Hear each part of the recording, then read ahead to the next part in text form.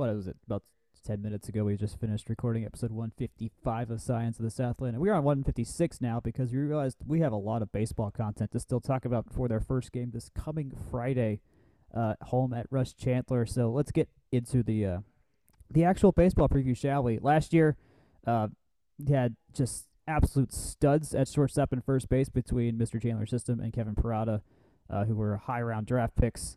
And there was, what, 8, 9 draft picks of that year. A lot of talent on the team that's now not here. Let's reflect back to just the end of the year there in ACC tournament, NCAA tournament. What between the two of y'all, just what's the lasting feeling from those Campbell games, the Tennessee games, the other really good wins that we had throughout the season? Let me take this first, Jake, because I think I have a great tone setter here. It was just angst. That is the only thing that I felt about this team is just angst. I feel like we're trapped in this cycle with baseball where the same problem keeps coming up, and every year we say, yes, they finally have this guy that's going to unlock this whole new world, and it just doesn't happen. I will say they went 1-1 in pool play in the ACC tournament. That was pretty disappointing, especially because they beat Louisville, who was the ranked team, and lost to Pitt, who was the unranked team. It was very weird. And then they went to Knoxville, which was a horrible seating situation. Robbery. It was robbery. It was terrible. Oh, we were very mad about this at the time. So they go to Knoxville. Knoxville's Tennessee's the number 1 overall seed. They lose to Campbell in the first game of the regional, and they get into a dogfight to get back to the regional final, including a Herculean effort to beat Campbell in an elimination game the morning of the regional final by Zach Maxwell, which we have to give him credit now that he's graduated. He's gone to camp with the Arizona Diamondbacks. We got to give him some credit for that. Despite maybe some of our previous misgivings about his performances, it was one hell of a start. And he put Tech in position to advance over a Campbell team that was feisty, that came out and just sort of punched Tech in the mouth in that first game, and put Tech in a position to get into that regional final and then almost win, right? Like they had Tennessee on the ropes late into that game, and I think it went into extras, and then that old reliable problem for modern Danny Hall baseball teams comes into play, where the lack of pitching depth, the lack of reliable pitching depth just bites them in the butt. And it was not, sorry not to cut you off. It was not in extras. However, it was a 9-6 decision, but Tech, like you noted, led most of that game, right? Zach Maxwell, I honestly thought he pitched more than 6 innings, but that was in the final. It was 9-6. Yeah, that's the one I'm thinking of. 9-6 in the final. Tech led really late in the game. It was 4-3 going into the top of the 9th, but I mean, there's only so much that arms can do when they're pitching out of their minds. Again, just to circle back, Maxwell, 6 innings pitched, 5 hits, 2 earned runs. Dawson Brown was tagged with all 6 of the earned runs in the 9th. Not great. 7 hits, 7 runs. 7 runs. Yeah, 7 runs. It's tough, right? You play a great game. Again, it seems to be, it's not quite as heartbreaking as I'd say the Vanderbilt regional the year before, or Auburn. Nothing could be as heartbreaking as Auburn 2019. No, the Auburn thing stands alone on its own team. That is, that was rough. I saw the Bartman play happen live as a Cubs fan, and I think the Auburn home run hurt me more. You were at the Bartman game? I wasn't at it, but I saw it happen live. I was watching the TV. Okay. I mean, I have a couple of personal experiences in that same department, but I also want to issue a correction before we move forward. It was Josiah Siegel who had the Herculean effort versus Campbell. He was 6 and 1/3, 3 hits, 1 earned run, 1 run on 98 pitches. I just wanted to make sure that I got that in. Marquise Grissom in relief, or actually Marquise Grissom started that game really rough. 2 2/3, 4 hits, 4 runs, and then Siegel basically coasted for 6 1/3. So really good work. Huge game-saving effort there. Huge Yeah. game saving effort. That was the Herculean effort that I wanted to mention. And then Maxwell tops that by starting I think he was starting the Tennessee game. And he did. And just held down what was a historic team in that. I want to note one other thing. Georgia Tech, 11 hits, 6 runs to Tennessee's 12 hits, 9 runs. Like this is a team that was, and another 6 walks on top of that. This is a team that was getting base runners. It was just, Tennessee put a really big crooked number up in the 9th, and that's brutal. So yeah, not much you can really do about it. What I was typing in the background in the chat before, or just to make sure I remembered it, is just runners in scoring position.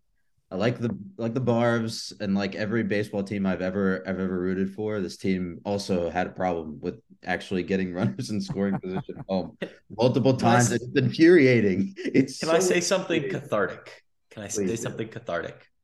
I'm so happy for Colin Hall going on to do bigger and better things in the professional world. I remember the 3 runners left on base against Tennessee and many other runners before that. And I'm excited for us to turn over a new leaf in center field. And I'm trying to be as political as I can about that, because he really was a grit guy, a je ne sais quoi guy. But man, I feel like this team's been needing a fresh start there for the last couple of years. And it's a little bit refreshing. We're there now. Last note, Kevin Parada did set the Tech single season home run record also last year as part of his just massive year. Chandler Simpson, I've gone through looking through the record books, just kind of learning the history of the team and the various Hall of Famers. His single season batting average is up there. If he had played a little bit longer here, in terms of like the career average, he would have been up there as well, but he only has so many plate appearances in a Tech uniform.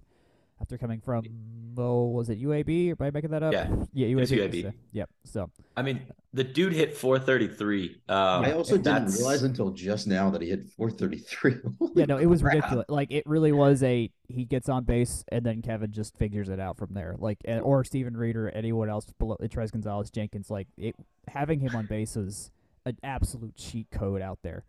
I mean, if you look at the top 5 in the lineup card for the Tennessee game, Simpson 433, Parada 360, Jenkins 381, Gonzalez 339, Tim Borden the second 335, and then you got Reed at 333. Like that, it's emblematic again of late stage Danny Hall baseball, that this team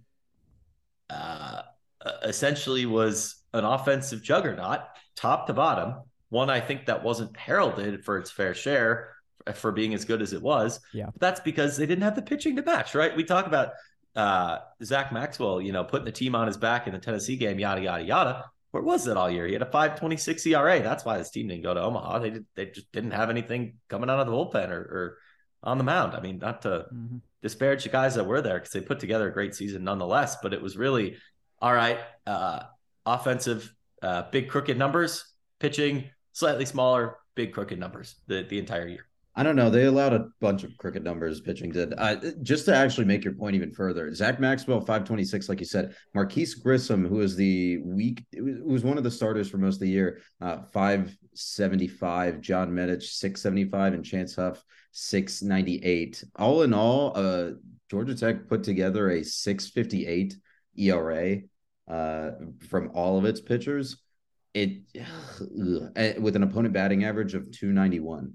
So just look, like, even competent pitching, I don't want to dunk on them too much, but even like, let's say ACC average pitching makes this team advance out of some of these games, right? They might beat Tennessee. They might not even have to have played in that.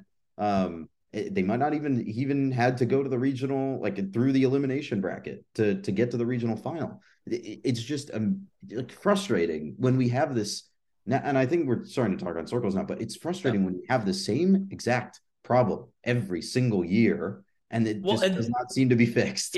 It's not talking in circles, because this year I don't have all the numbers in front of me laid out, but it certainly was worse. than it has been. The only pitcher of notable amount of innings pitched, if you will, that was under 4 ERA was Josiah Siegel. He was very good, I would say. In his 14 appearances, he had a 397, 2 wins, and 22.2 innings pitched. So for an opponent, batting average of 266. This is our gold standard. So like that, if you want to know why we weren't in a super regional, it's because they didn't have the pitching to do it. I think it's pretty clear. And I think that's going to be then, understandably, our biggest question coming into this year. Is it not? Yep, we'll see how that all pans out. Got to play the games to find that out for sure, just to see like where they're going to level up and whatnot, and see the non-conference play up front. Just be like, all right, what's going to be, who the workhorse is going to be, who's going to clearly be ace number one, who's clearly going to be coming out of the pen, all that kind of stuff. So I'll have to still find out. I'll note, Jake, of those names you read at the top of that lineup for the Tennessee game, none of them play for Georgia Tech anymore. They are all somewhere in the minor league systems, approaching their first spring trainings or minor leagues camps or something like that. So we're got to flip the page a little bit here. Other pieces that are staying, though, that'd be Danny Burrell and James Ramsey, were extended until 2025. Of note, those were Todd Stansbury extensions and not Jay Batt extensions, one of his last moves before his departure from the Flats. Also, last year we had Mark Teixeira coming on campus. He graduated, got his undergrad done. He was got his undergrad done, and was an assistant with the team. And now his fellow AL East counterpart, Matt Whiters from the Baltimore Orioles, is also kind of doing the same thing, taking classes. He's here as an undergraduate assistant coach with the team. So it's so weird. It's very cool. Teixeira was a volunteer. I knew he was finishing his degree. I didn't know he was involved with the team. He couldn't get paid because he was a student in that department. I guess technically in that sense, but he was around. Either way, he was around. He was helpful. He was there for the guys. He was helpful. As helpful as he was during the football search. I know. Only as helpful as he could be. I mean, from what I understand, he wasn't on campus all the time for his classes because he has a life at his house at Texas and all that kind of stuff. But either way, so yeah, we got Whiters here taking classes and whatnot. Notable subtractions: Mr. Parada, the catcher who drafted him? Meet the Mets. Step right up and beat the Mets. God darn it. All right. Well, it was nice knowing you, Kevin. Trez Gonzalez, Andrew Jenkins, Chandler Simpson, Colin Hall, Tim Borden, and Zach Maxwell, all previously mentioned at various points. I think we hit all the major points we need to hit on those guys when talking about the regionals and all that kind of stuff. Notable additions here on the freshman side. Another former AL East, son of a former AL East guy, Carson Sabathia, Mr. CC Sabathia's son, is here. We also have Tyler Minnick and Parker Brocious. That is not Scott Brocious' son. For those of who also know Yankee lore, it's a different Brocious. And then there are a couple of transfers: Angelo Despina and Nathan Smith. Anything? Well, what do we got here for these fellas? Angelo Despina was transferred in from Mercer. He played a bunch of first base. He looks pretty good. I think the staff is pretty high on him, so I'm interested to see what he does there. Carson Sabathia, dude, it's really weird to now see kids of guys that I watch play in Grissom, the pros. Glavine, all these guys, play at Tech, and then go on to start their own pro careers. It's really, really bizarre. But that's really the only note that I have. That Holiday's kid. Just wait until Vlad Guerrero III is playing baseball. Oh my God, that's terrifying. Don't put that into the universe. That's disgusting. Is it? No. Anyways, I think it is worth noting that Tech I would say, basically, it's not a reload per se, just because, we lost 5 guys who are all hitting above 330. But that being said, I still think there's going to be a lot of difficult lineup decisions. First base comes to mind. They're going to try and get Jackson Finley's bat. I know in the lineup that's been really on everything that I've seen from any site, any Twitter, anything, just in terms of, DHing. So there's only 9 slots to get in. So again, Ramsey can recruit boys that can hit. Ramsey can develop boys who can hit even better than they showed up. I think it's just a matter of who's playing and how much time they're getting, rather than, the oh gosh, where is everyone? It's an empty room with a bunch of chairs kind of thing. Yeah. It's the same thing that we talked about, because this team, I love them, but same story, different year. I think this kind of leads into our discussion on what the lineup will look like on opening day and moving towards the season. We'll skip the pitching mound for right now. But it's super interesting to see that Tech still has the left side of its infield completely intact, right? Yeah. Like Jaden Jackson and Drew Compton, who got a lot of time at those positions, will be back, and they've slotted right into the lineup. But it now has to replace its entire right side of the infield and the catcher position and most of the outfield and the DH spot. So like you say it's not a rebuild, but if you just look at the raw, like you're replacing 6 out of the 9 spots, right? Like, and then you have a rotating cast of characters on the mound. So it's interesting, right? It's a semi rebuild here. It's like it's not all the way there, but you're not. It's not like if this is a pro team, they wouldn't be tanking if this was a pro team, but they would be kind of figuring out if they're going to be playing 500 or not. If this was, I'm not saying tear it down to the studs, right? Like I don't think that there's like this is still like the talent level is really high. I mean, these recruiting classes are still like top five recruiting class. Yeah, like it's not like a tear it down to the stud situation, and or like let the young people cook and sort of take your lumps for the next couple of years. But women's basketball, anyway. But it's also not a situation where you're like, okay, we're just like slotting, we're just plugging and playing, we're slotting guys into the system, and we're sort of making do, because you were like I said, you're replacing 6 of the 9 field positions. But think about the fact that this is the kind of turnover that we've seen for this team for kind of the last 3-4 years, right?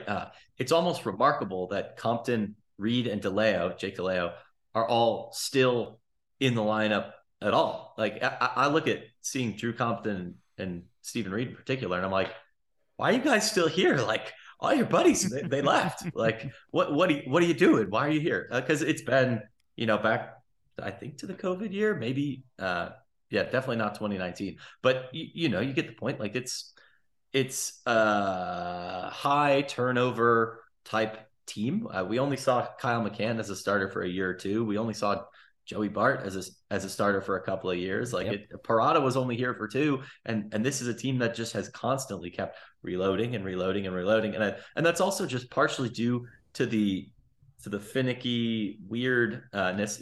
Even though the rules aren't that different from the NBA draft, just with how many players, even with the shorter draft, still are brought into major league systems, right? It's essentially something that college baseball teams, for the most part across the country, especially the good ones, are dealing with. Right. They're only getting players for 2 or 3 years, if the sophomore, if they're old, or otherwise junior year, and they're out.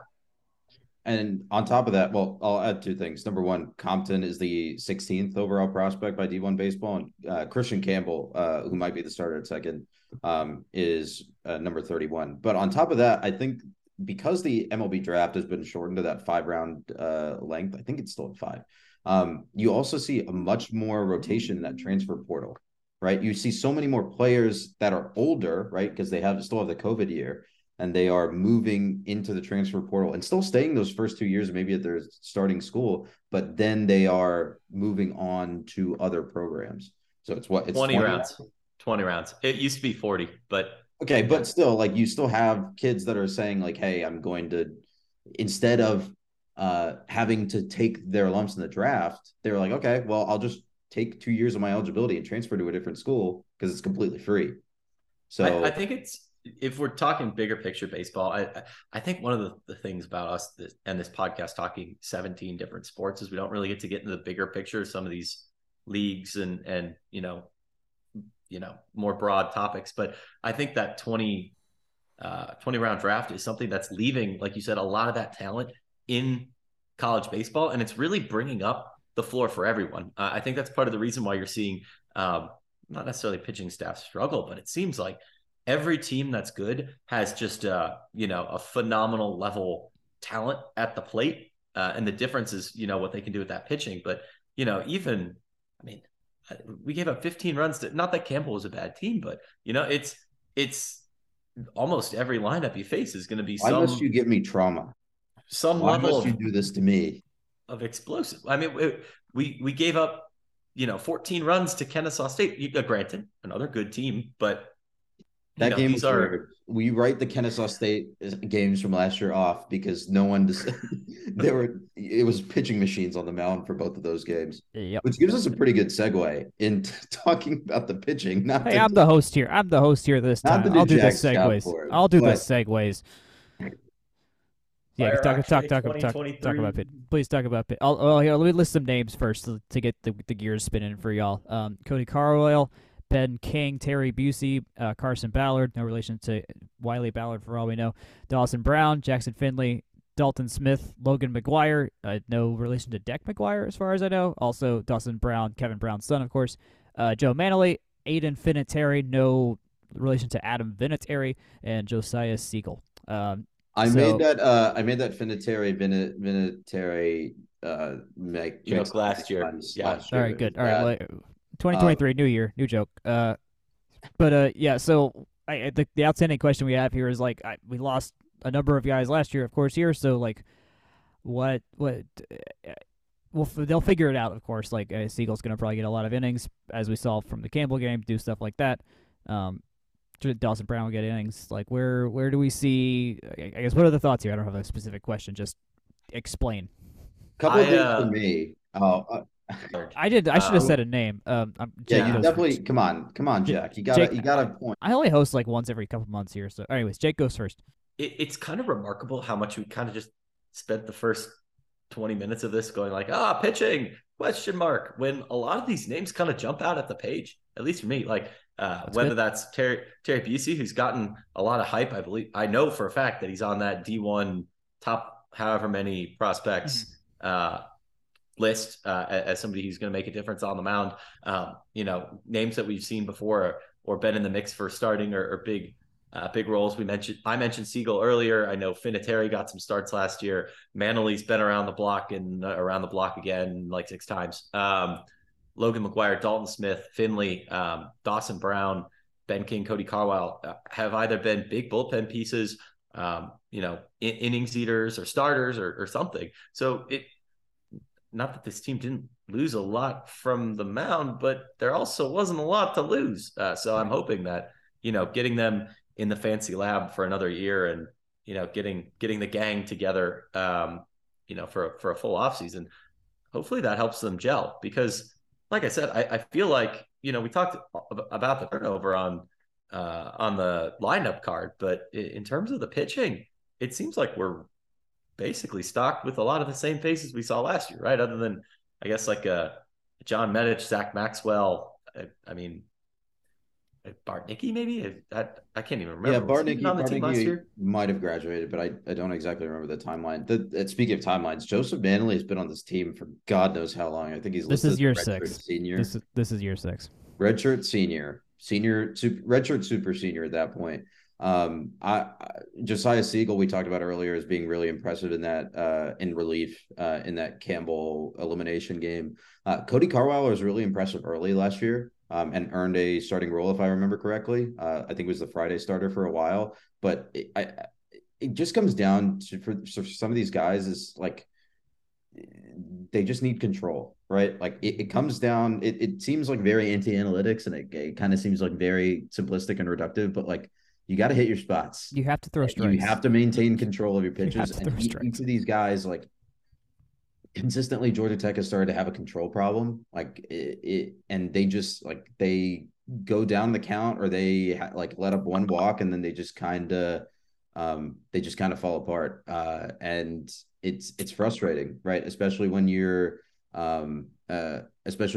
working through the lineup and in a close game, like you just can't have multiple arms do that. You need someone that settles things down. And that's why it was so impressive for Siegel to come in after Grissom and really lock it down for 6 innings, right? In long relief. I forgot we lost Grissom. Good point. Yeah, true. Him too. Yeah. And so that's the kind of thing that I want to see from this staff, regardless of who it is. It's just you got to get on the mound. And again, like this is all like very anti-ethos of Georgia Tech and doing the numbers and anything. You just kind of got to hit your spots and sling it and just sort of be the be the big man on campus when it comes to pitching, and have the stuff on a given day. Yeah, I mean, if we're going to keep looking back, because Lord knows I look back at the 2019 team probably more often than is healthy, but you need some equivalent to a Connor Thomas or Xavier Curry, right? Friday, Saturday starter that'll eat innings, get quality starts, all that good stuff. And we need kind of that Tristan English equivalent, right? Somebody who, is going to come in, get an inning, get the job done, and bingo, bango, bongo, that's what it takes, right? You need somebody that you can put the ball in their hands. That is your closer. That is your high leverage reliever, whatever. Or somebody you're going to get a great start out of, most of the times when he's on the mound and can shut down, I guess not necessarily the regional championship game, but that 1-2 game, the second one in a regional or that Saturday, or I think you guys get what I'm saying, but you just need somebody that you can be confident in and get it done. And I don't think there's been anyone that we look at and we're like, yes, okay, that guy's pitching, right? That guy's pitching. We need that guy, or preferably more than one that guy. My I gut, think based on what I've seen, implies that that's going to be Busey, but we got to let them play the games, right? Yeah, so I think the last note that I want to make before we move on to talking about the schedule, well, there I go doing Jack's job for him again. But the last note I want to make is that I think when Connor Thomas was pitching and we had a different pitching coaching staff, you saw a lot more emphasis on control, but at the detriment of speed and of stuff, right? Like they had pitching control, they were hitting their spots, but they were just slow. Right. That's how Connor Thomas's arm was not particularly like powerful. He wasn't throwing fire. That was more, if I remember correctly, that was more English's game, and Xavier Curry's game to that point. But he was hitting his spots and he was getting strikeouts and he was doing really well. So I think we got to do a better job, or Sapa's got to do a better job of balancing those two things, right? You can have the fire, you can have the Zach Maxwell level arm talent, but you have to be able to hit your spots consistently and also manage the mental side of that game, right? You can't get sucked into and sort of get really frustrated with you just can't get sucked into a situation where you lose that focus and lose that control when you're down the count or when you let up a walk or two. You have to stay in the moment and stay committed and get the job done, like you're saying. Correct. As a pitcher, I agree on all fronts there. Schedule-wise, forgot to mention, Chance Huff, also a pitcher starter that ate some innings that is also not here any longer. So just another name out there. Schedule-wise, it's coming out Thursday, so if you're listening on Thursday, tomorrow, we have a game against Miami of Ohio at Rush Chandler. The first 9 games of the season are at Rush Chandler between Miami of Ohio, Georgia Southern, a weekend series against Tennessee Tech, a single game against and a game against Long Island, and there's a Kennesaw game in there, I believe, as well.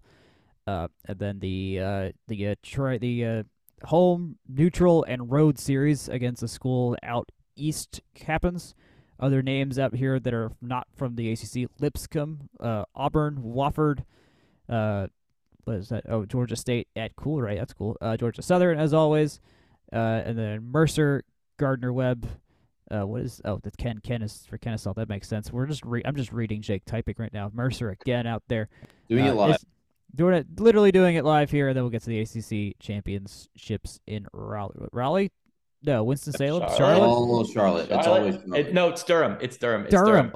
Durham Bulls Park. Damn it. Just name a city out there. It's one of those up there in North Carolina. Exactly. So pretty gonna be a good schedule again. The ACC is gonna be good again for sure. Got the Auburn series; they're always fun to play. But we'll be able to see the Jackets here in person for a long stretch to get a good feel for them and see where they're at. Hopefully, we'll come out of this pretty far on top, and somewhere in this 6 to 9 win range, I think, is a good expectation there. And on expectations, I will note in my interviews here, we'll get to in a couple minutes. I let Jaden Jackson kind of give his own impression of where they think the team's going to be. But excuse me, where do y'all? I mean, we talked about reloading here in terms of it's a rebuild, but not really a rebuild. they're one of those teams in college sports that like can kind of do it year to year with a lot of turnover, like you see in basketball as well. For those top teams, I think we certainly would expect a higher ACC tournament stature than we did in terms of not losing out the gate. But where do we think we're gonna sit come, what was it, June, whenever the season ends? So here's my bet on this. I know that I said that this team is rebuilding, but at the same time, the standard is the standard. You make it to the tournament, and as always, as it has been for like a decade and a half now, the expectation is to advance. You have the talent, you have the stacked on top of like stacked on stacked on stacked recruiting classes. You have to execute.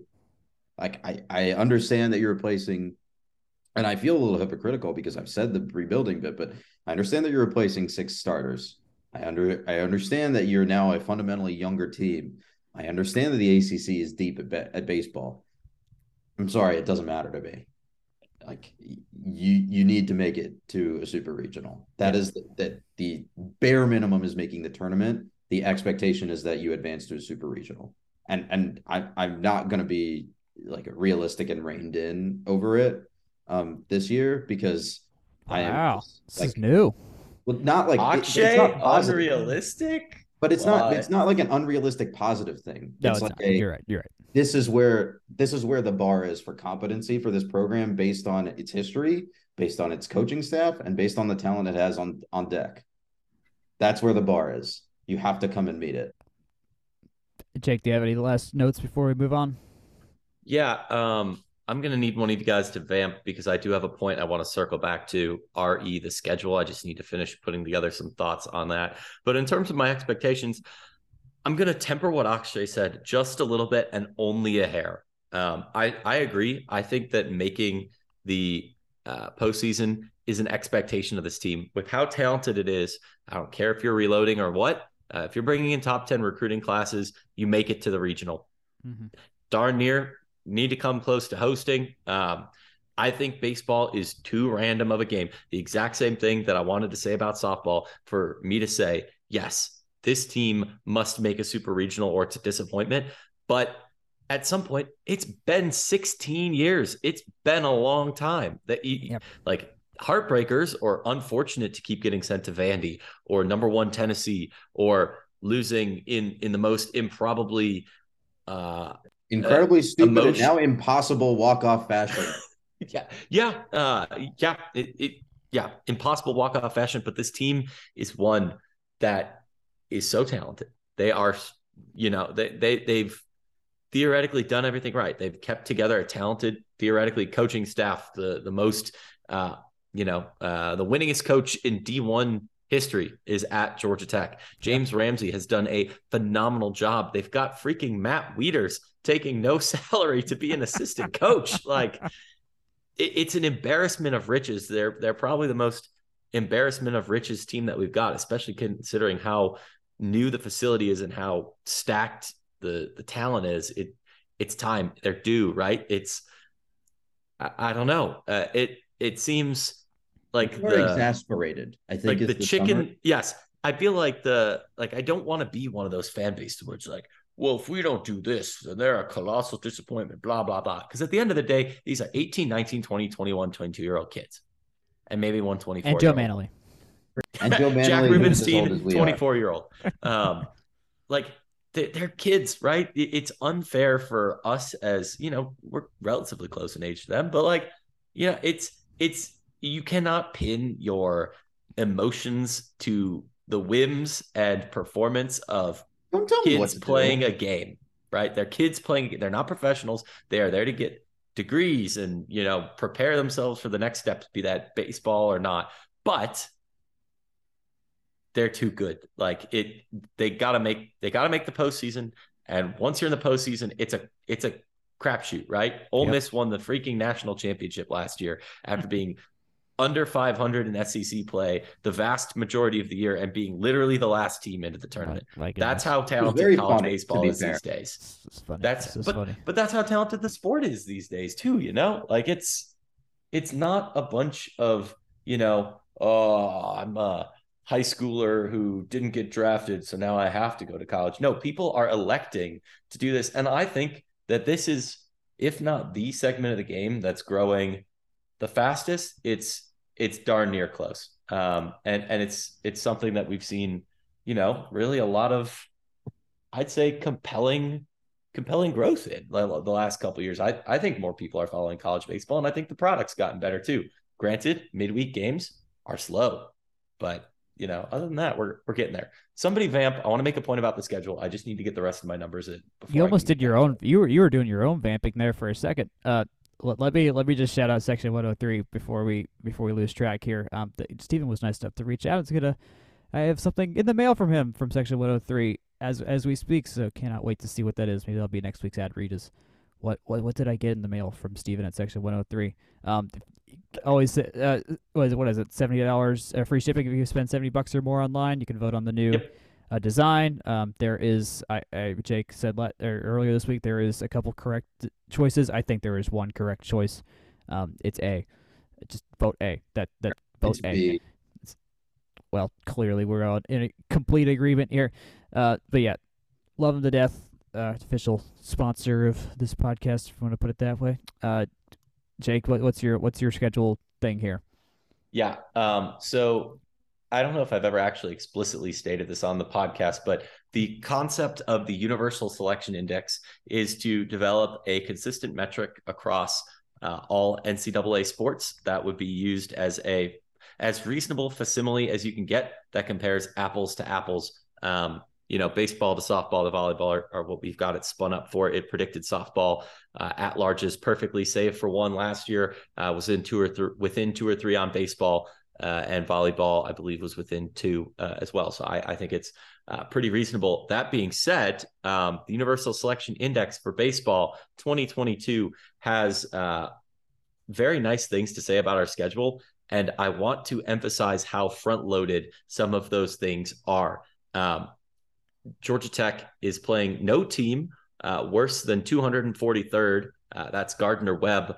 They'll catch Tennessee Tech for 3 games, Long Island and Lipscomb early in the season. Those teams are all between 130 and 165. But other than those 3 noted teams, which combine for 5 games, the 3 against Gardner and the 3 against BC, who's ranked 137th, Georgia Tech plays teams all ranked within the top 100 on this list, most of whom were in the tournament. And of note, Jack, I want you to guess how many of the model's top 10 teams from last year are on our schedule.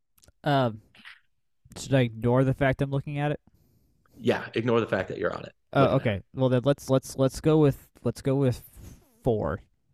Well, it's 5. 5. It's a model that I think gives a little bit more credence to the ACC than media might hint. The notorious SEC homer media in college baseball, but Georgia Tech gets Notre Dame for 3 games. They're 4th, Louisville for 3 games. They're 5th, Auburn for a home and home midweek. They're 6th, UNC at number 9. They'll get 3 games against them. And Virginia Tech in the model is sitting at number 2. That's in addition to a Wake Forest team in the ACC that Tech doesn't play. So strength of schedule will be there to host. It's a matter of making do in the rest of it. So the twin points, early season's going to be hard. Notre Dame, Auburn, and Louisville is going to be a heck of a week. I believe those all come in a 9-day span. It's 7 games in 9 days, or 7 games in 10 days, all Something against like last year's top 6. It's a strength of schedule that would allow them to host, and it's incredibly front loaded and really talented all the way through. So just keep that in mind when talking about expectations. There we go. I tied it back in. I think that's good. That's good. It's good to know. Not the hardest beginning. Get yourself ready and then ball out the rest of the way, and hopefully by the end of the Virginia Tech series, where you could not necessarily coast, but at least be like, all right, we've got 5-6 series here to work our way into a better shape, or whatever shape you need to be in by that point. So like I said, even the ones I didn't highlight, Miami and UVA down the stretch are both teams that are fixing to be really good as well. Yep. So really should make for entertaining baseball up and down the ACC, up and down the greater Southeast area. I mean, I'm excited for this season. I love college baseball. It'll be real exciting coming up. It's going to be good. That UVA series, who knows what that could be? What could we be playing for at that point? There's a lot. ACC's good. Who knows? All right, we've hit the end of our portion here. Akshay's not even on the Zoom anymore at this point. So what we got next for you? I sat down with Joe Manley, Jaden Jackson, and Jake DeLeo. A lot of J's there. About a month ago at Russ Chandler, just to talk about the season, talk about last season, and where their heads are at. So without further ado, let's hear from Joe Manley. All right, with us right now is Joe Manley, pitcher for Georgia Tech baseball. Thanks for showing up. Absolutely, thank you for having me. So, I mean, last year, you're an Atlanta guy, right? Yeah. You grew up a Braves fan. Absolutely. I get it. Okay. Die hard. Then okay, so you're the unique. You can uniquely answer this, knowing that there is some overlap between the Tech baseball fans, Braves baseball fans, which probably limited to mostly just the Atlanta area, less the greater Braves country, which is huge. But have you noticed anything about Tech fitting in the context of the Braves fan subculture at all at games? Is that something that you've noticed at all? I think it's kind of more what you said. Like Georgia Tech's we're Atlanta based, so you see a lot of people here that go to Tech and people that are around that are Braves fans. But like it goes for most of the team too. Like most of us are Braves fans, but it doesn't really extend much past that. That's cool. Yeah. I guess, and then y'all have the MLB presence here too now. Mm-hmm. I mean, Teixeira's been here a second. Now you got Wieters. How does that? Does it feel weird, like having guys in the dugout that you literally watched growing up play on TV? Well, I would say, I mean, this is my 6th year here, so like my freshman year, when like you'd have guys walking through, it's like holy crap! Like I remember watching you on TV or walking around campus, and you see Teixeira walking through, and it's pretty incredible. But nowadays, like it's kind of it's almost a little bit expected. Like having Weedy back, like to help us around, like it's really incredible. And like I know a lot of our catchers are super excited about it, and they have been for most of the fall. You got jaded with major leaguers, man.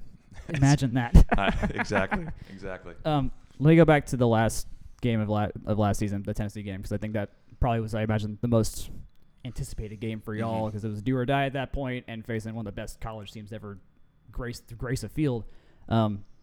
What do you remember? What are your thoughts and feelings about that game now? Because I remember watching in the moment, it was like, holy crap, Zach might do this and pull it out, and then the rest of the game happened. Yeah, I mean, going into that game, we knew we needed to play about as well as we possibly could, and I thought we put up a really good fight for most of the game, and just had a couple things kind of go against our way there in the last inning. But I just think it really kind of proved that last year's team was super talented, and we had our ups and downs with it. And you had a Tennessee team who, they could not find a way to lose a baseball game. Yeah.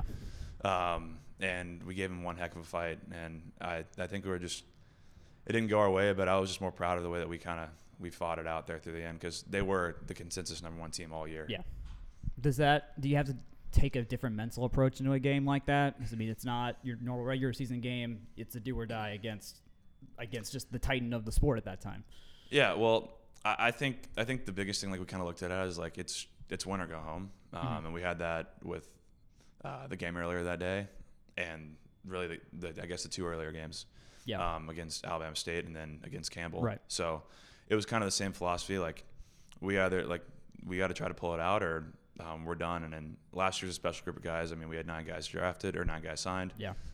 Lost a ton of older guys, and it was just really kind of like play for each other, because we didn't want to go home, and we loved being around each other. It was a heck of a group of guys, and things kind of happened to fall against us. So I think watching that, it felt it didn't feel inevitable that a loss was coming, but the amount of, I think, hope that the fan base had in that moment was like, holy crap, they've shown this, and y'all didn't play. Who was the best team y'all played? Was Virginia probably one of the better series in terms of the top team y'all played last season? Yeah, Virginia. I would say Virginia was up there. I mean, Virginia Tech. They were a national seed, and right. That was the other one. That was. We played them earlier in the year, so it was kind of like we knew they were good, but I don't think a lot of people gave them as much credit as they deserved from the start. So I would say those 2 teams were some of the best that we played. And you've been here a minute now. What kind of a minute? 6 minutes? We'll just say 6 minutes. What what kind of games are you most excited for? I mean, College World Series games, I would imagine, are one part, but is there like just certain vibes that hit, like early season, mid season, late season, or time of day, location? Like what gets you most excited to play nowadays? Yeah, I mean, I think the biggest for us is obviously the Georgia series. Mm-hmm. Always highly anticipated, always one heck of a matchup. And then, personally, like I love the ACC weekends. I love Friday nights here at Russ Chandler. I mean, we get a good crowd. You have the city in the background. It's those are really my most anticipated games. Those are fun. When I walked up here today, I just noticed this might be maybe the best stadium in Atlanta that personifies the city and the forest thing, because you've got the tree skyline, and then you got the Baltimore signs over there. We're sitting inside the Home Plate Club recording this, and the NCR building's looming right there. It is incredible. It is incredible. We need to get a power lefty out here from the MLB to just see if they can hit a building. That would be amazing if that ever happened. I would love that. I at least see if somebody can put one on top of the Zeta building right there. That would be incredible. That would be incredible. Let me ask you about pitching. What's your off-season routine like to keep your arm fresh, keep it healthy, and are you developing anything new as you're going in the off-season? Yeah, I guess for me personally, like coming off last year, it was a little bit of downtime coming in the summer. I didn't go play summer ball. I'm, going into my last year here, so it's more of keeping the body healthy first, and then a couple weeks off. I can go a little bit more in depth into some arm care stuff. Just making sure that my body moves the best it possibly can to come out here and perform.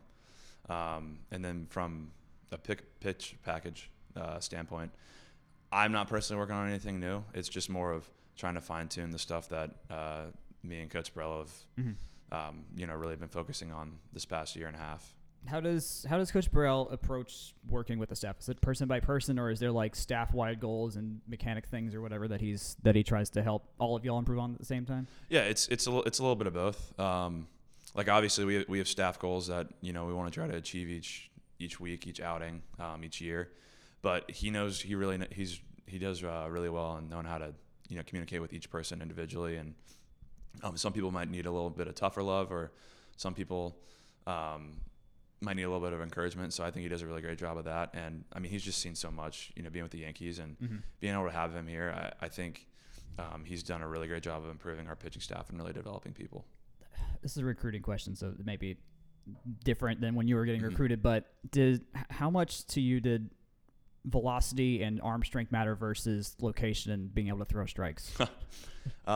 So I had a pretty interesting recruitment story. So how I got here was I didn't go to any camps. I didn't go to any college camps. I was the oldest. I'm the oldest of three kids. Okay. So like we just had no idea how to do it. And I was always the biggest kid on a summer ball team.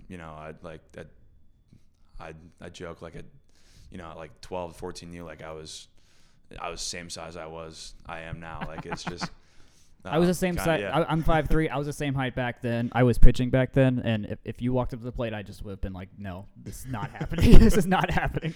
Yeah, but for me, like it was as a lefty, like I at 15, I was throwing 89, 90, and Jesus.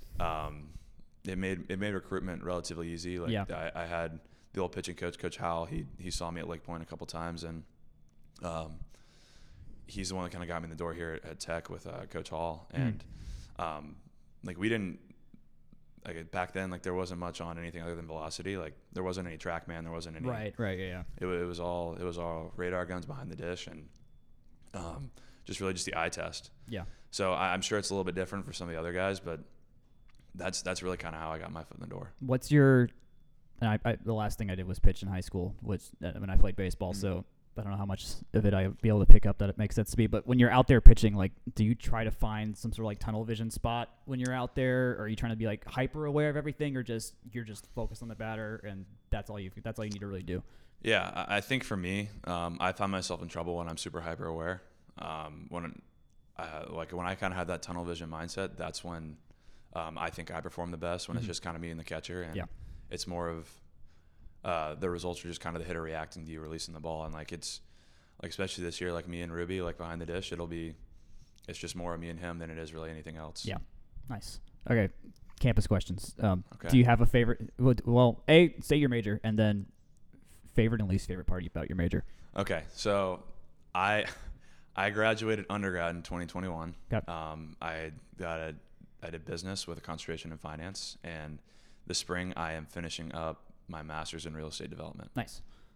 And then, We probably had some of the same professors because I was strategy and innovation in Okay. Scheller as well. Yeah. So, I think my favorite part of my undergrad, I loved Dr. Garner. She was Yep. Mm-hmm. she was great. She's the best. Yeah. She really wanted you to understand everything, and I think that's what made finance so enjoyable for me. And then honestly, probably the least favorite part was having to deal with COVID, just like taking it out of the classroom. Yeah. And it really kind of took that personal aspect out of actual class. Like you're sitting at home trying to do on a Zoom call, trying to learn all this stuff where like you used to be around your buddies, and if you didn't catch what was going on, it's like could you help me real fast? Like help me figure out this Excel. Yeah. I had Garner during it when we shifted into COVID. Like started with it, ran it normally, got to get the whole Garner experience, which people listening probably haven't had Dr. Garner, but she's one of the top best. 3 Yeah. in Scheller for sure. She's top notch. And I mean, so many athletes go through Scheller, so a lot of the athletic department gets to know her quite well. But then once COVID hit, I think I had a 10-slide presentation or something, and it turned into just send the title slide with the concept because it was just such a different. You couldn't measure anything really. Well, it just made it so tough too because nobody was prepared for this, like from a school perspective, having to switch everything online, and I think we are now obviously, but back then it just made it really hard to kind of get that full feeling of class. Yeah. All right, wrapping up. What's do you have a personal goal for the season, and then what for now is the team goal? Yeah, I mean, personal goal for me is I'm in kind of my curtain call my last year, so I think for me it's really just to really kind of do whatever the team needs me to do, whether that's go out there and contribute or be a good leader. Like I've been around here from coaching changes to Coach Hall, like I've been here since 2017, so it's been a long time. Yeah.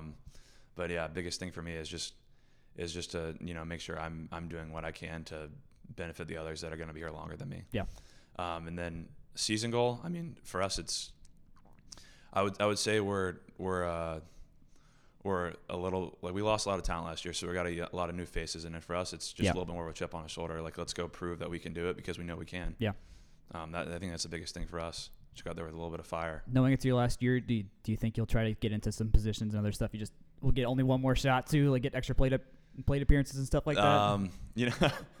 So in the fall a little bit, I hit around just for fun, but I think mostly for me it's just I'm gonna try to focus on what I think I do best, and I think that comes from the pitching side, and again, like just make sure that I'm there as a great leader and a great representative of Tech baseball for those who are younger than me. Awesome. Hey, if you just get the launch angle right on your uppercut, and you never know what could happen.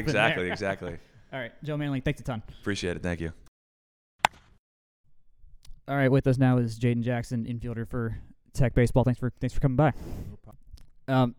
I wanted to start asking you about institutional culture with this team because Coach Hall's been here longer than either of us have been alive, which is a rare case in any sport coaching staff at D1 or higher. So when you play here as you've in your years here, did it feel like? Well, let's go when you came here. Did it feel like there was already a pretty strong institutional culture set just because it's been so consistent there for so long? Oh, yeah, definitely the guys that come before me, like the Luke Waddell's, Austin Wilhite, they've definitely held that culture up to a standard, and it was pretty strong when I got here, and I noticed it, and I was just happy to be here, and the fans do a great job of, like, bringing that tradition and keeping the tradition. The fight song, I believe, is, like, one of the best fight songs in the world, I think. It's not a copycat like some other schools not down at all. here. It's pretty unique, I'd say. And, yeah, we're pretty much built on tradition and culture, and we love it. I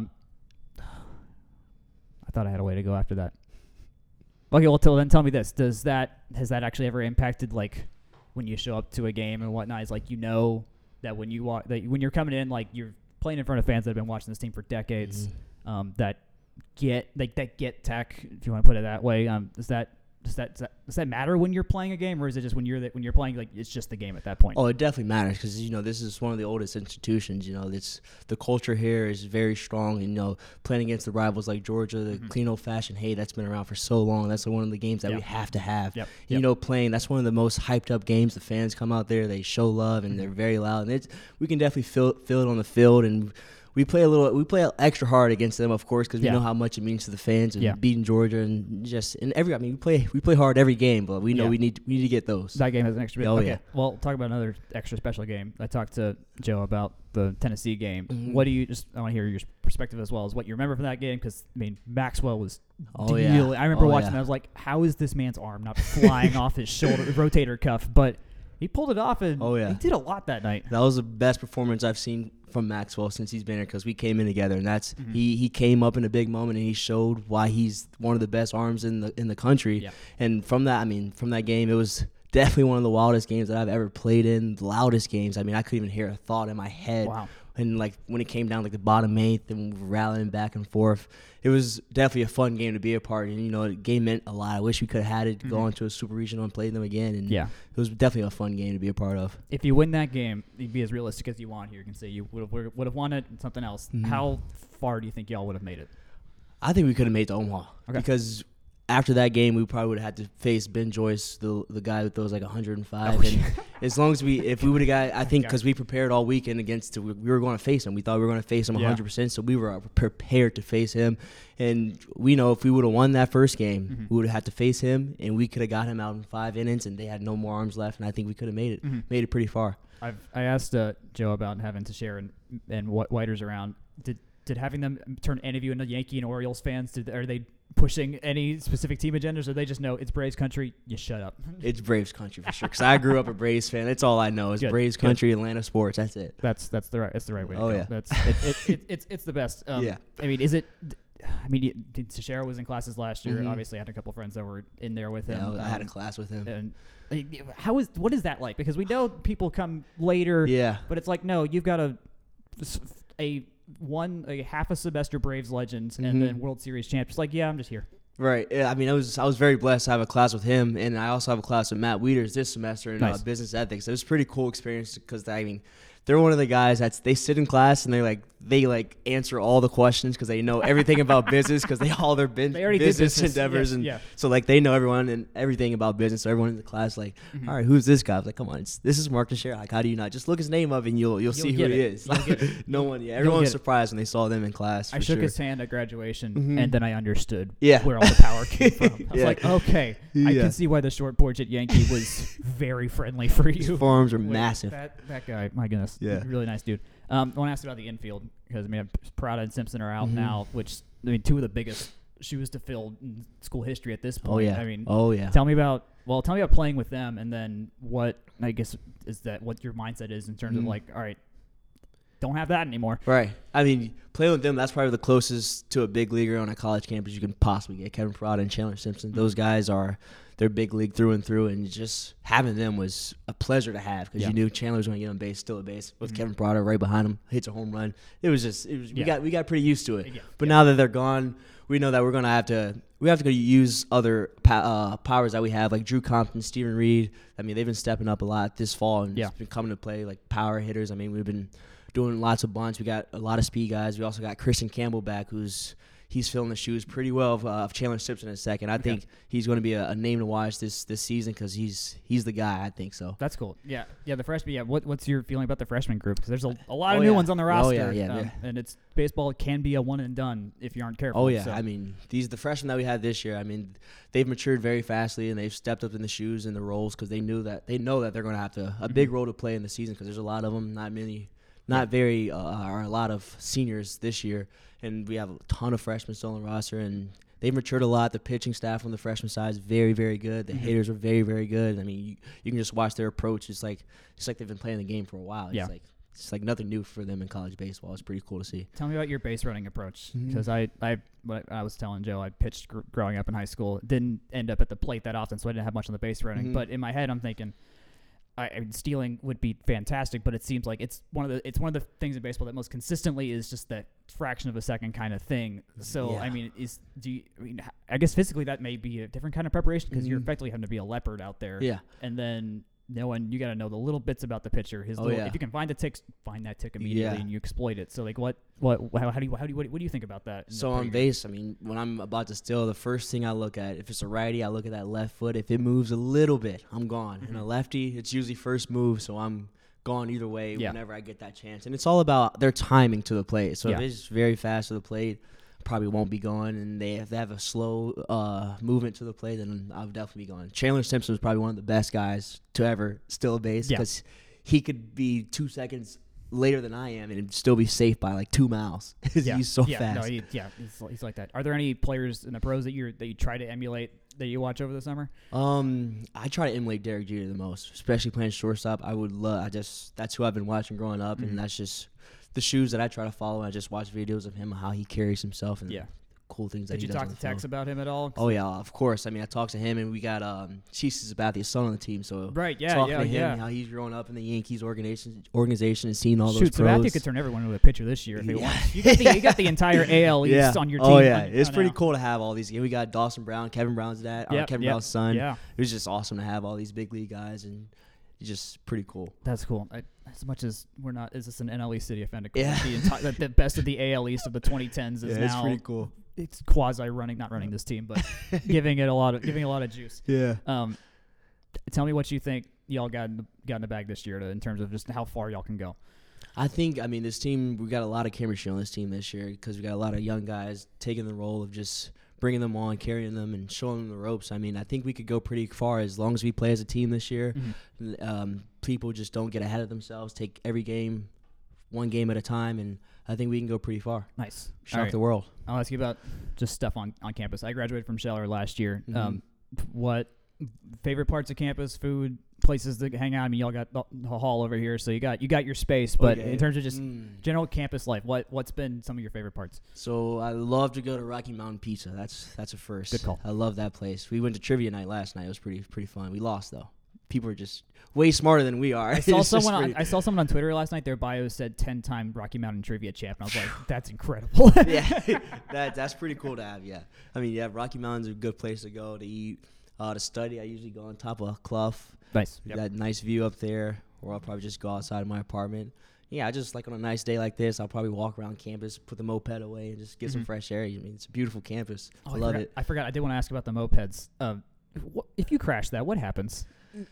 Probably get injured, and the coaches be very, very upset. Very upset. But I mean, it's pretty safe. I mean, it's like a little bicycle. It is, but it's motorized. Yeah, it's fun, very fun to ride. That was always the funny part. You just knew when a baseball player. You always knew when Presley Harvin was around because of his car, and you all knew when one of y'all were around.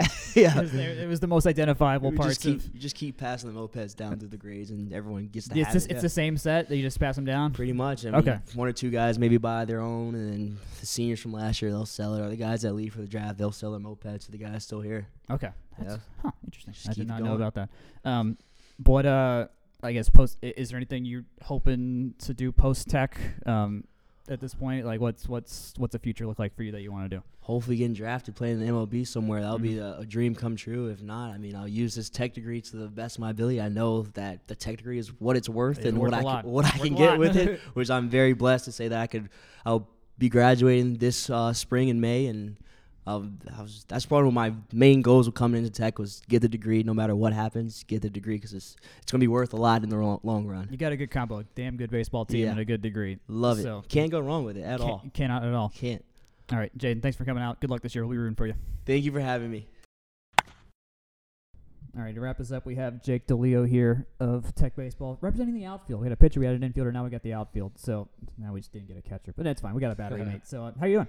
Good, how are you? Doing all right. Obviously, you weren't able to play all of last year with your injury, but I mean, if you were to put in a full season last year, where do you think, I mean, numbers-wise, performance-wise, just where do you think you would have ended up landed in terms of how you were as a player? I'm not sure exactly numbers-wise because baseball is like pretty funny. Yeah. But I definitely felt really good before my injury last year, and eventually started to bounce back and got to where I was, I think, towards the end of the season, right back to where I was before I got hurt. Okay, nice. how is what does recovery look like for you for that? Is that impacting what your day to day was, just doing classes, being at the facility and whatnot? Not this year. No, I'm all fine this year. But Yeah. last year that was the first time that I ever missed a baseball game because of injury. So Wow. it was definitely a little weird. Definitely weird because I'm so used to being amped up and playing baseball Yeah. all the time to just really having nothing, just going to the field and watching. So it was like Yeah. kind of a first for me. It was definitely a little weird. Do they make you do menial, keep the scorebook or any tasks, or are you just there to hang out and just be a guy? No, I was just there kind of looking more into the small things. So when I got back into the game, I kind of picked up on things that I wouldn't see while I was in the game. Yeah. From the dugout, which I never had really done before. So that was a plus. But other than that, being injured kind of sucked. Yeah, no, that makes sense. I asked Jaden about this one. I'll ask you too about what it was like when you got here with Danny Hall being here for longer than we've been alive, and just having the sense he's built a thing here that's stood the test of time and keeps working year in year out. Did it feel like there was a real sense of an institutional culture that you were able to just blend into immediately when you show up for the first time? Yeah, I feel like that's kind of the reason that I chose Georgia Tech was even before I got here. You can kind of tell. I would say we're more family oriented as a baseball program. Mm-hmm. We're all really close, and that kind of helps push us to be better every single day. You've got your brothers, your teammates, all kind of striving towards the same thing every day, and I think that's kind of like our culture. Yeah. Is pushing each other, and I'd say it worked out pretty well. I mean, every year that I've been here, I feel like I've gotten a lot better because of my work ethic and the work ethic of the guys right next to me. How, I guess, when you're doing off-season stuff and whatnot, is a lot of your activities with other players? Do you try to branch out, see other people on campus, do you get in other social circles, or is it your baseball crew is your crew when you're not playing? I'd say it's always usually baseball, especially off-season workouts get a little harder because you're not in season or playing so much, so you have time to recover more. So that kind of brings you guys together, and then getting in your own work, you usually grab a couple guys that you're close with and come in, do your own kind of thing, whatever you want to work on. Whether that be you get into a routine with guys that you do your stuff, throwing, hitting, running, whatever you want to do a little extra of. So it's usually always the baseball guys. Yeah. Does your fall class load ramp up a little bit just because you don't have the games going as much, or you try to keep it balanced semester by semester? I would say, yeah. I'd say most of us usually do that. We go a little harder in the fall. Some guys I took summer classes, so I was able to take, I think I took 16 credits in the fall, but I think I took maybe 9 in last summer while I was in Cape Cod, and I'm taking 12 this year or this semester with the season. So it's just definitely an easier workload, and it's nice because you get your 2 classes in the morning, and then you go to lunch and you get to the field early. Yeah, no, I did the 12-hour life for most of my semesters here, and that was the right choice. Yeah. Regardless of what you're doing in life, 12 semesters is the right amount here if you can help yourself. I guess so. During the season with that class crunch, I've always wondered, because I had a class with Chance Hall last year, and I could tell there were some mornings where it's you could tell y'all were out late. You should not have been awake at 9 a.m. for that first class. Does that, for you, how do you like to just balance that back and forth, where you're gonna be on the road a lot, you're gonna be playing late nights, you never know when a 15-inning game is gonna show up on a Friday and just destroy your sleep schedule? How do you like to balance that? Well, I like to make sure that kind of everything's done before games, because like you said, you never know what can happen. Yeah. And so just getting my stuff done beforehand, so I don't have to worry about if our game goes late and I have something to do at 12, running back and finishing something at 11:45. That'd be awful if you had a midnight deadline on a Friday. That happened once last year. Oh, I think no. We changed VT to a doubleheader on Saturday. Right, the that was a second long game one. went 15 one. innings, Yeah. and I think I had a take-home test due at midnight that I thought I was going to Oh my God. be able to do way earlier. But ever since then, especially, it's kind of been get my stuff done. And when you come back, I'd say it is pretty hard when you come back from 2 a.m., 3 a.m. from you're in the Carolinas on a road trip and you get back early Monday morning. Yeah. It is hard, but I mean, that's what you sign up for, and you just got to get up and get to class. Yeah, I feel like if 19 inning game or whatever that was should be a valid enough excuse to not have to do something like that. Oh man, that's it. I feel like the most emblematic thing of being an athlete at Tech would be to like do the exam in the dugout at the same time. Just like no matter what, you still got to figure it out somehow. Well, you have two kinds of professors. You have a professor that like understands it, and then you have the professors that are like, it doesn't matter. Who you don't time balance your time better. Yeah, that makes sense. Tell me about. I want to talk about hitting specifically. Tell me what your approach is at the plate and what the entire just hitting contingent here is trying to do when they step up to the plate. I would say overall, it's kind of like I was talking about how like we're like a family. We're all really close. It's kind of like a our kind of saying is like 9v1. There's 9 of us in the lineup, and it's all of us against that one pitcher. So it's not trying to do anything too big, not trying to hit like a 5-run home run, but just kind of grinding it down and being like a gritty group and doing whatever you have to do, whether that day it's bunting or hitting or running to score runs or letting it fly and hitting home runs like all around the park. I'd say whatever we have to do, we're just trying to get it done. I guess don't give away the strategy if you don't want to, but like how often do y'all like hit and run? Is all this stuff situational? Do you just have moments where you're just like, I want to just try this and tell the coach like, hey, I just want to try to yak one, or like I need to figure out if I can bunt down the third base line today or something like that? Well, we practice that all the time. Every baseball team really does, just bunting, hitting, running, like situational stuff. And then really in games, it just, I'd say, depends on the situation and who's up. If you have a guy that's particularly good at one thing and it's the right situation, I'd say like that's a good time to do it. But I'd say we trust like a lot of our hitters too, because we're a really good group to be able to come through with whatever they feel comfortable with. In BP, have there ever been days where in BP you're just like you just weren't feeling it, or you were feeling it, and then or is this BP like to kind of determine your mindset later in the game, or is it just part of the day and just it all kind of blends together and doesn't really matter? BP's funny because there's some days that you'll have the worst rounds of BP that'll be your best games, so it's something that I'd say it's more of like a warm-up and feeling your rhythm for that day. Yeah. But also like a good round of BP definitely gives you like a little confidence and a little swagger walking around. But you don't put too much thought into it. Okay. Do y'all have any team superstitions that y'all maintain, or is Coach Hall just like just a no on that? Or I don't think we really have any superstitions. It's very Georgia Tech of you. Yeah. It's very Georgia Tech of you to not have any of those. Tell me what your favorite parts of just being at Tech have been, aside from baseball, just life in Atlanta, or is it class stuff? Being just what is it? What do you got? I like being in Atlanta probably the most. There's just like stuff to do outside of like a normal college town where you're in like some big college town that's just all about the college, and you have like the same 3 restaurants and the same like 3 whatever it is.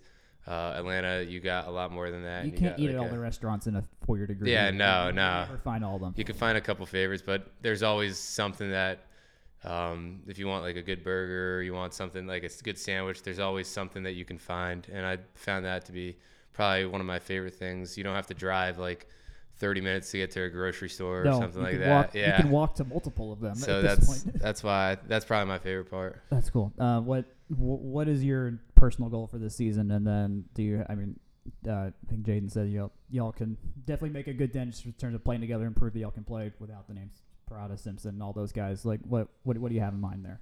I would just say being a good leader and being a good example to the young guys, and letting all that, have like a good mindset, but letting the stats or whatever come along with that. But I'd say my main priority is just setting like a good example. Nice. I think that's all I got. We're really happy that y'all are going to be playing again this year. It was 70 degrees yesterday, and I was like, I could use a baseball game today. Yeah. But it was January 19th. That doesn't exist in the United States that early. Well, best of luck this year. We'll be rooting for you. Thanks for coming on. Thank you. Coming back, I think I'm going to do the outro. I've only done it once. I did it in the summer when you weren't on the pod, Jakes. I don't remember how well I did it. I'm just going to do it. I'm going to do it now that I'm hosting here for a second. Our next episode, today's Monday. This is coming out on Thursday. It's going to be either Sunday, Monday, Tuesday, somewhere in there. We'll record Scions 157. If you want to reach out to us, read any of our content, find this podcast, share this podcast. We are on all the various podcasting platforms. You can find us at fromtherumbleseat.com. That is our main spot where you can find stuff, answer, or put in questions for our mailbags. Just be part of the community. It's a fun spot there. We've usually got plenty of writing from me for women's basketball, the occasional volleyball piece, although we're out of season there, and then Jake's lovely Yellow Jacket Roundup. Email us. You can email us at fromtherumbleseat@gmail.com. Twitter, we are at FTRSblog. Jake is at JakeGrant98. I am at Jack Nicholas. Want to thank Section 103 for just being awesome people and having just the best tech gear out there. We're on Facebook as well. I technically run the Instagram. I got to do better about that. We'll see how that goes. With that, thanks for listening. It's been a big week. Softball's back, baseball's back, swimming's in full gear. It's a fun time to be a college sports fan.